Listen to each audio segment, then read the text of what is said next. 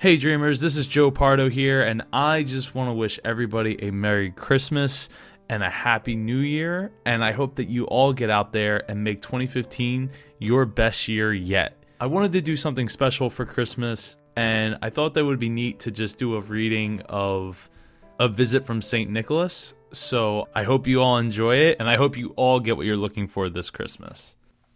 'Twas the night before Christmas, when all through the house not a creature was stirring, not even a mouse.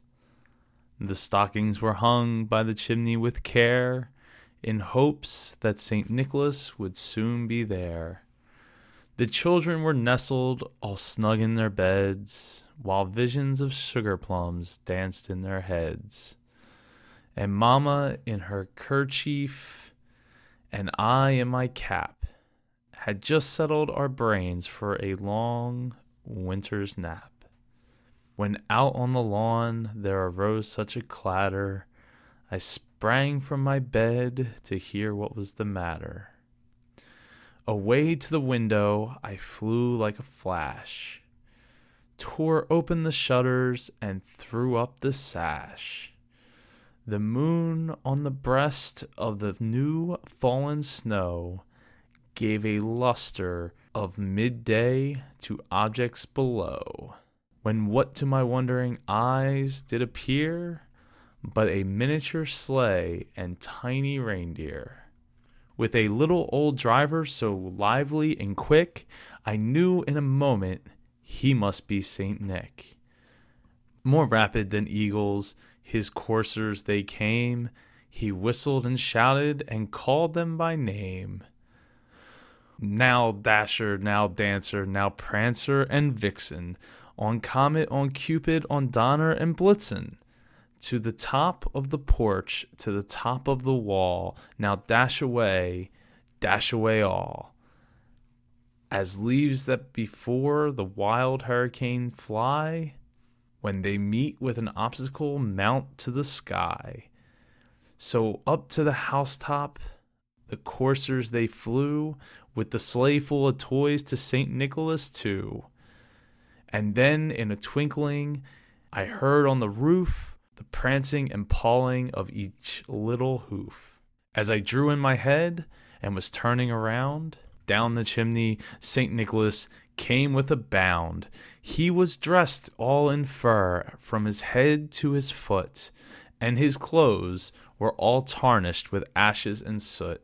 A bundle of toys he had flung on his back, and he looked like a peddler just opening his pack. His eyes, how they twinkled, his dimples, how merry. His cheeks were like roses, his nose like a cherry. His droll little mouth was drawn up like a bow, and the beard on his chin was as white as the snow. The stump of a pipe he held tight with his teeth, and the smoke it encircled his head like a wreath. He had a broad face and a little round belly that shook when he laughed like a bowl full of jelly. He was chubby and plump, a right jolly old elf, and I laughed when I saw him in spite of myself. A wink of his eye and a twist of his head soon gave me to know I had nothing to dread. He spoke not a word, but went straight to his work, and filled all the stockings, and then turned with a jerk. And laying his finger aside his nose, and giving a nod, up the chimney he rose. He sprang to his sleigh, to his team gave a whistle, and away they all flew, like the down of a thistle. But I heard him exclaim, ere he drove out of sight, Happy Christmas to all, and to all a good night.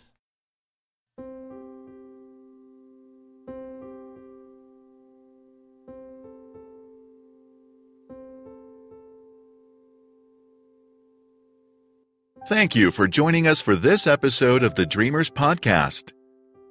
Follow us on Twitter at Dreamers Podcast. Join us on Facebook at facebook.com/dreamerspodcast. If you or someone you know would like to be a guest on the Dreamers Podcast, please send an email to j@jpar.co. This podcast is copyright 2014 by jpar.co.